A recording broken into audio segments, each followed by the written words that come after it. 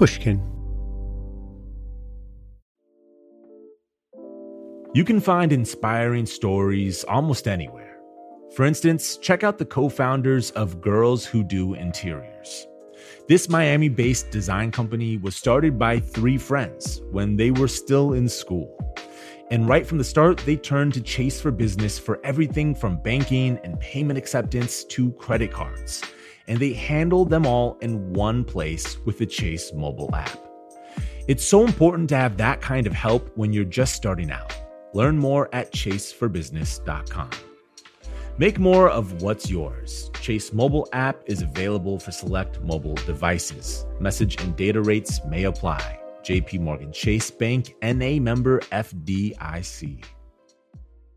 The most innovative companies are going further with T-Mobile for Business. The PGA of America is helping lower scores and elevate fan experiences with AI coaching tools and 5G connected cameras. AAA is getting more drivers back on the road fast with location telematics. And the Las Vegas Grand Prix is powering race day operations with 5G connectivity, giving fans an experience at the speed they deserve. This is accelerating innovation with T-Mobile for Business. Take your business further at T-Mobile.com/now. Dealing with pests can be a pain. But relax, Terminix can help, because when pests show up, so does Terminix.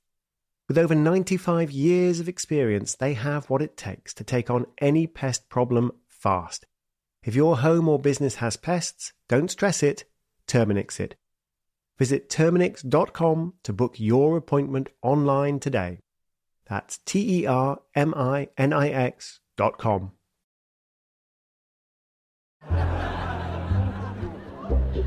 Imagine the scene. A large ballroom. 1,200 people are seated around tables, enjoying the finest dining that 1977 has to offer, which, admittedly, isn't saying much. But everyone's having a wonderful evening at the Beverly Hills Supper Club, which, naturally, given the name, is just outside Cincinnati. There's a comedy duo on stage, and the headline performer is expected very soon, the singer and TV personality John Davidson, a big star at the time. But what the audience here doesn't know is that on the other side of this sprawling complex of function rooms, something's gone wrong. A fire has broken out, and it's spreading fast. The fire department has already been called, and the fire is still some distance away from the crowded cabaret room.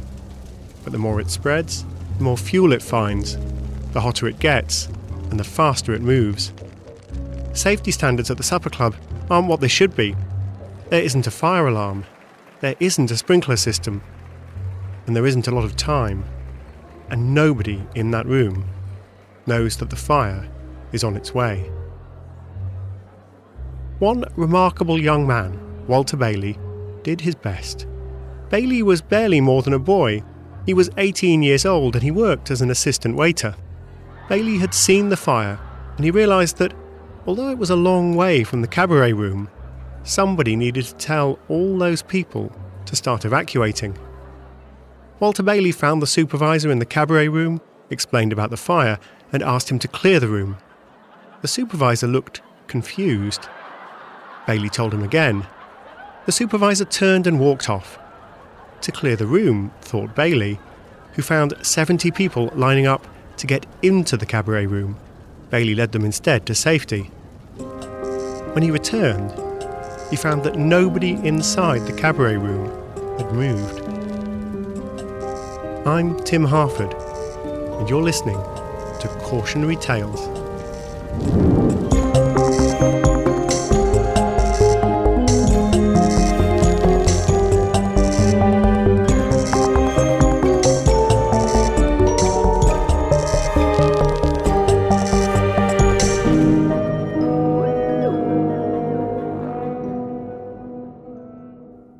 This cautionary tale is going to be a little different. I hope that's okay. The world seems different these days, so I've been writing some new stories for you to suit the times we're in. They'll be a little shorter, a little simpler, and perhaps a little more focused on the challenges we face right now. And this episode is different in another way too, because in a small way, it's about me, about what I got wrong, and I hope about what you can learn from my mistakes. We'll come back to my mistakes and to the fire in the Beverly Hills Supper Club. But first, I wanted to ask you a question. Do you remember Captain Pastrengo Ruggiati? You must. Cautionary Tales, Season 1, Episode 1. It was about an oil tanker the size of the Chrysler Building, a ship with the name Torrey Canyon. That ship was headed for a sunken mass of rocks with a vicious reputation called the Seven Stones, and Captain Pastrengo Ruggiati, poor Pastrengo Ruggiati, steered his ship closer and closer and closer to disaster.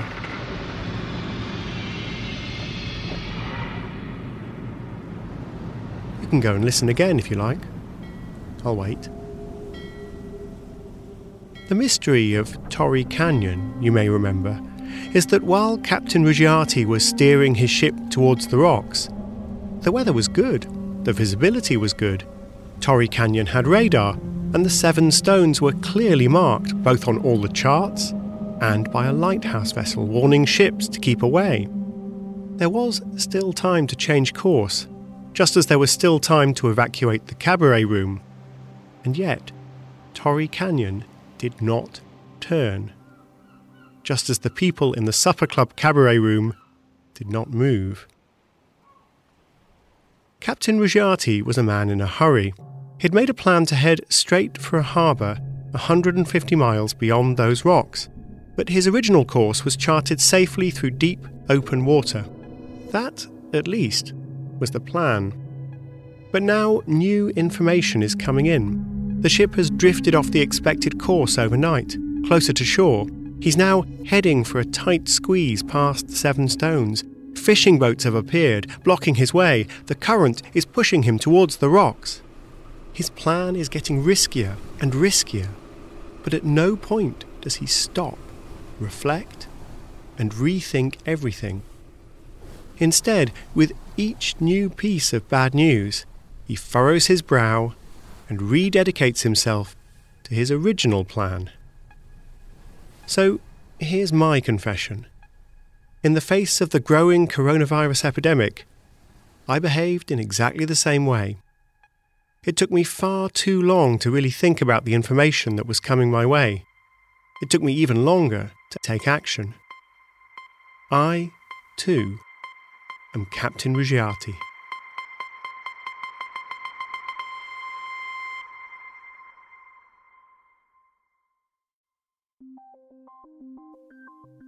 In our very first cautionary tale, I discussed one reason why we don't change course.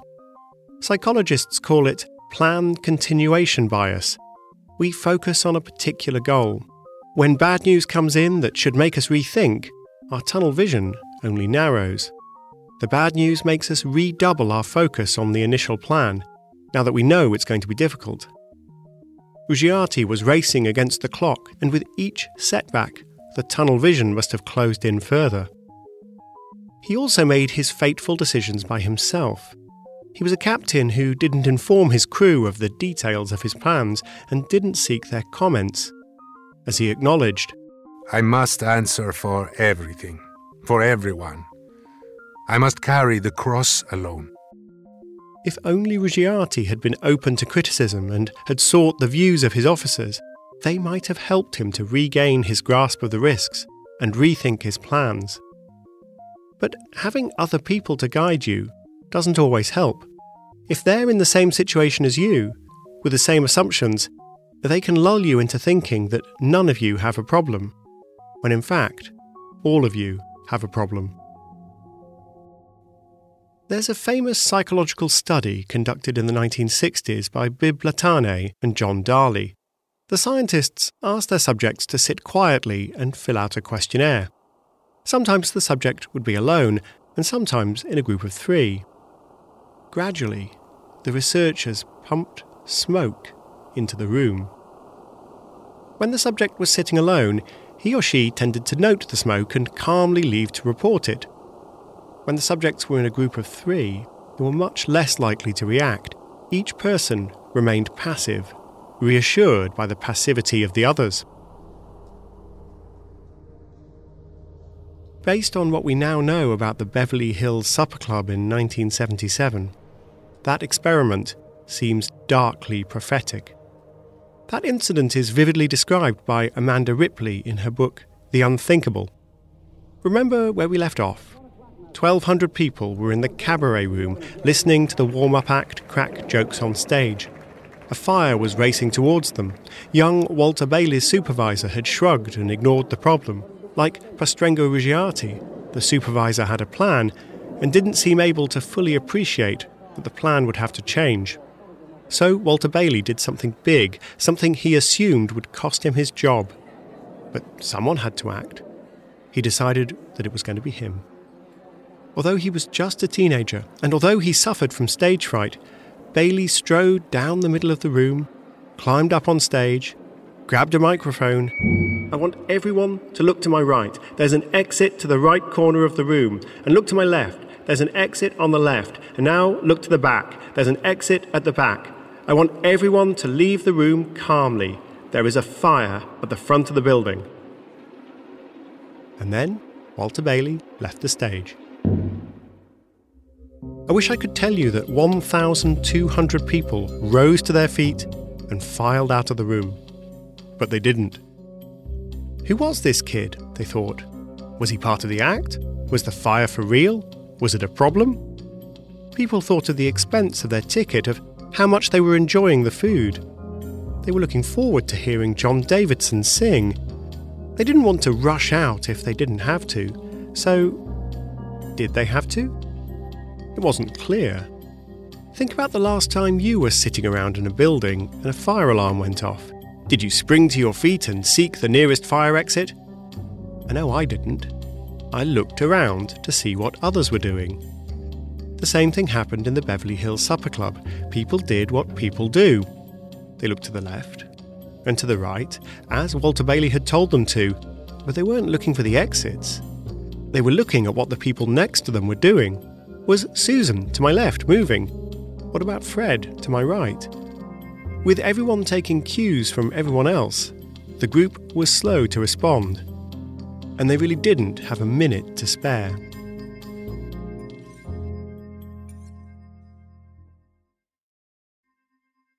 As a loyal listener to cautionary tales, you probably consider yourself pretty smart, and you are. But how smart is your wallet? When you're looking to upgrade your wallet, it's time to turn to NerdWallet. Their expert team of nerds has the financial smarts to help you find the right financial products for you. Before NerdWallet, you might have paid for vacations with whatever was in your wallet, but you could have been missing out on miles you didn't even know you were leaving on the table. Now you can get a new card with more miles and more upgrades. What could future you do with more travel rewards? A hotel upgrade, lounge access? Wherever you go next, make it happen with a smarter travel credit card. Don't wait to make smart financial decisions. Compare and find smarter credit cards, savings accounts, and more today at nerdwallet.com. NerdWallet, finance smarter. As with all cards, credit is subject to lender approval and terms apply. The most innovative companies are going further with T-Mobile for Business. The PGA of America is helping lower scores and elevate fan experiences with AI coaching tools and 5G connected cameras. AAA is getting more drivers back on the road fast with location telematics. And the Las Vegas Grand Prix is powering race day operations with 5G connectivity, giving fans an experience at the speed they deserve. This is accelerating innovation with T-Mobile for Business. Take your business further at T-Mobile.com/now. This episode is brought to you by Terminix. Terminix may not be able to rewrite history or take on society's problems, but they can help you solve one of the peskiest problems at home. Pests. You know, the ants in your kitchen, the roaches under your sink, even the termites in the walls. Because when pests show up, so does Terminix. No matter what type of pest it is, they can Terminix it fast with personalized pest care that puts you in control. Their expertly trained technicians know your local pests the best. So even though they don't know in-depth world history, you can bet they know how to make your pest problem history. And with customized plans tailored to your specific situation, you get everything you need to not just get pests out, but keep them out for good. Between their speedy service, caring technicians, and over 95 years of experience, it's no mystery why they're trusted by homes and businesses everywhere. So if you have a pest problem, don't stress it, Terminix it. Visit Terminix.com to book your appointment online today. That's Terminix.com to book online today. Because I'm a journalist and, frankly, a nerd, I should have been way ahead of the curve on coronavirus. Think back to the 13th of February 2020. I know it feels a long time ago. Only 3 people outside of China had died from the new virus, at least as far as anyone knew at the time. Nobody in the US was thought to have died of it, nor had anyone in my own country, the UK. The virus felt a very distant threat. But it wasn't. More than 1,000 people had died in China, and that number was rising rapidly. 25 countries had confirmed cases. Well-respected epidemiologists had already concluded that there was little chance of stamping out these other cases quickly. The novel coronavirus was too contagious. Like the fire in the supper club, it was spreading everywhere and rapidly gathering speed. And I know this because I interviewed one of those well-respected epidemiologists. On February the 13th, Dr. Natalie McDermott of King's College London walked into a studio at the BBC and told me the latest thinking on the new coronavirus. The early data had suggested that the virus killed more than 1 in 10 of the people it infected. Dr. McDermott reassured me that no, it probably wasn't quite that dangerous. The best guess at the fatality rate was more like 1 in 100, maybe as low as 1 in 200. Nobody knew for sure. Should I just assume that everyone on the planet would get it? I asked. No, she said, that was too fatalistic. But if we couldn't contain it, it was certainly infectious enough to infect a majority of the planet's population. I nodded. I believed her. I even did the mental arithmetic. There might be 5 billion cases, and with a 1 in 100 death rate, that would be 50 million people around the world dying over the course of a few months. In the United States, it would be 2 million deaths. What did I do with the doctor's information? I did what Pastrengo Ruggiati did as his ship ploughed on towards the rocks. I anxiously furrowed my brow, and I kept on going, hoping the worst wouldn't happen. Now, I don't want to exaggerate my failings. I didn't crash any oil tankers. Nobody died because of my mistakes.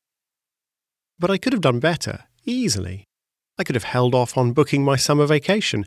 I could have made sure I caught up with my elderly father and stepmother, who were in high-risk groups. I could have sold all my shares, or at least most of them, and waited for a couple of months to see whether Dr. McDermott's grim scenario was starting to become a reality. Instead, I took some money out of savings to pay down some of my mortgage, because I had gigs firmly in the diary that would top the savings back up again. Those gigs were cancelled, of course, which means I drained my savings at the worst possible moment. For goodness sake, I could at least have bought some extra toilet paper, but none of this went through my mind. It wasn't that I wasn't anxious. I was anxious, just like Pastrengo Ruggiati was anxious. I was aware there was a problem, and yet I didn't step back, think things through, and turn my anxiety into action. And perhaps you may recognise yourself in that description too.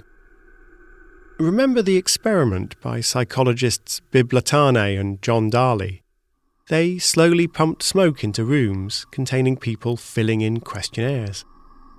Solitary subjects didn't hesitate to leave and report the smoke, but groups of people stayed and stayed as the smoke thickened.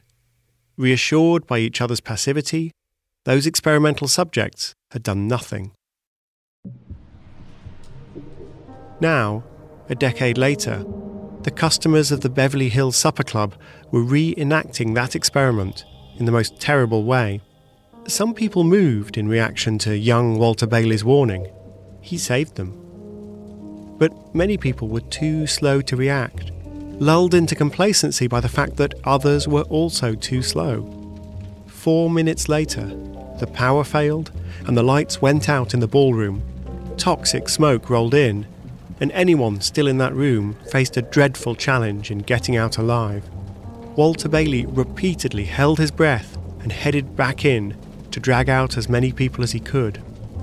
167 people died that night.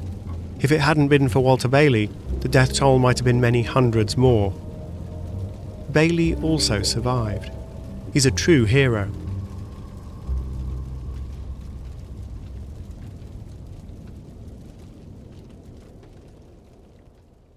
I'd like to think that if disaster struck, I'd have the courage and the presence of mind of Walter Bailey. But I fear I'm more like those poor, unsuspecting supper club patrons, enjoying their food and looking forward to the music, then wondering what to do and taking cues from everyone else. We're social animals, we humans. We know instinctively that it's normally safer to stay with the group and to do what the group does.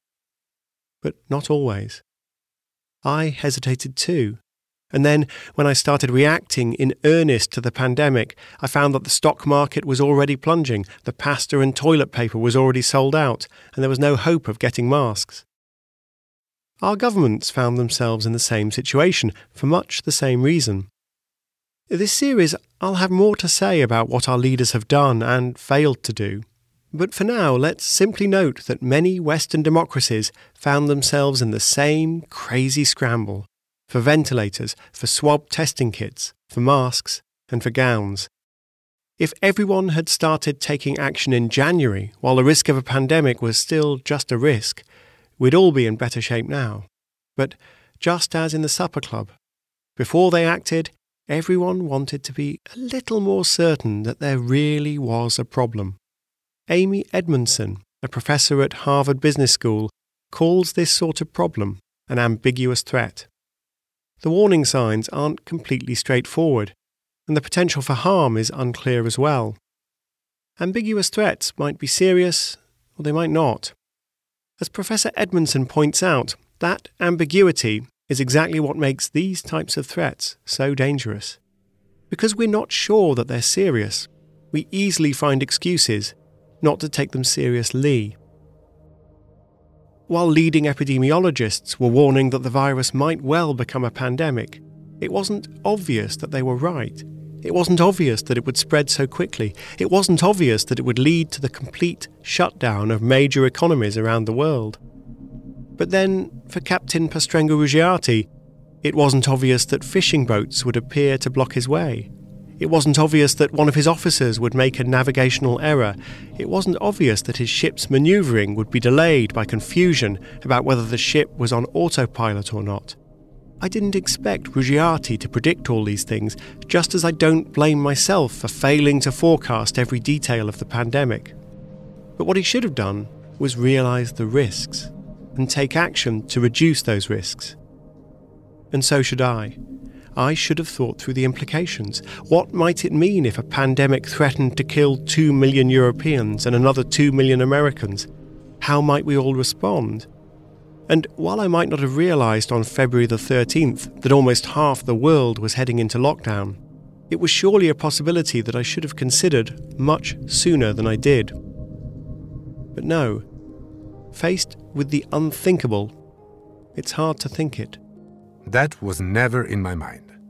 Never, said Pastrengo Ruggiati. There were a lot of things that were never in my mind either. Perhaps they should have been. I hope that I remember my own limitations in future. Anch'io sono il capitano Ruggiati. I, too, am Captain Ruggiati.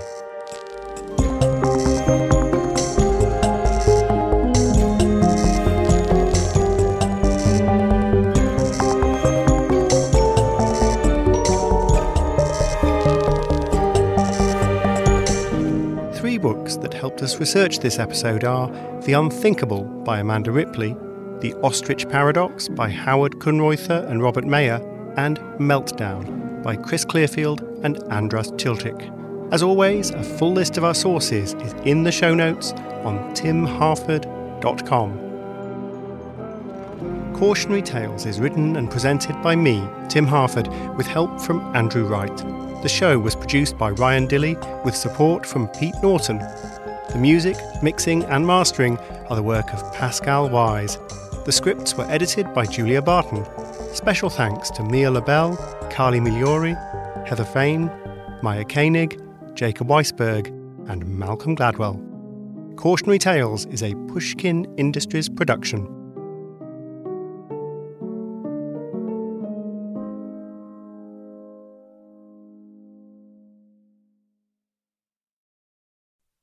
Dealing with pests can be a pain. But relax, Terminix can help, because when pests show up, so does Terminix. With over 95 years of experience, they have what it takes to take on any pest problem fast.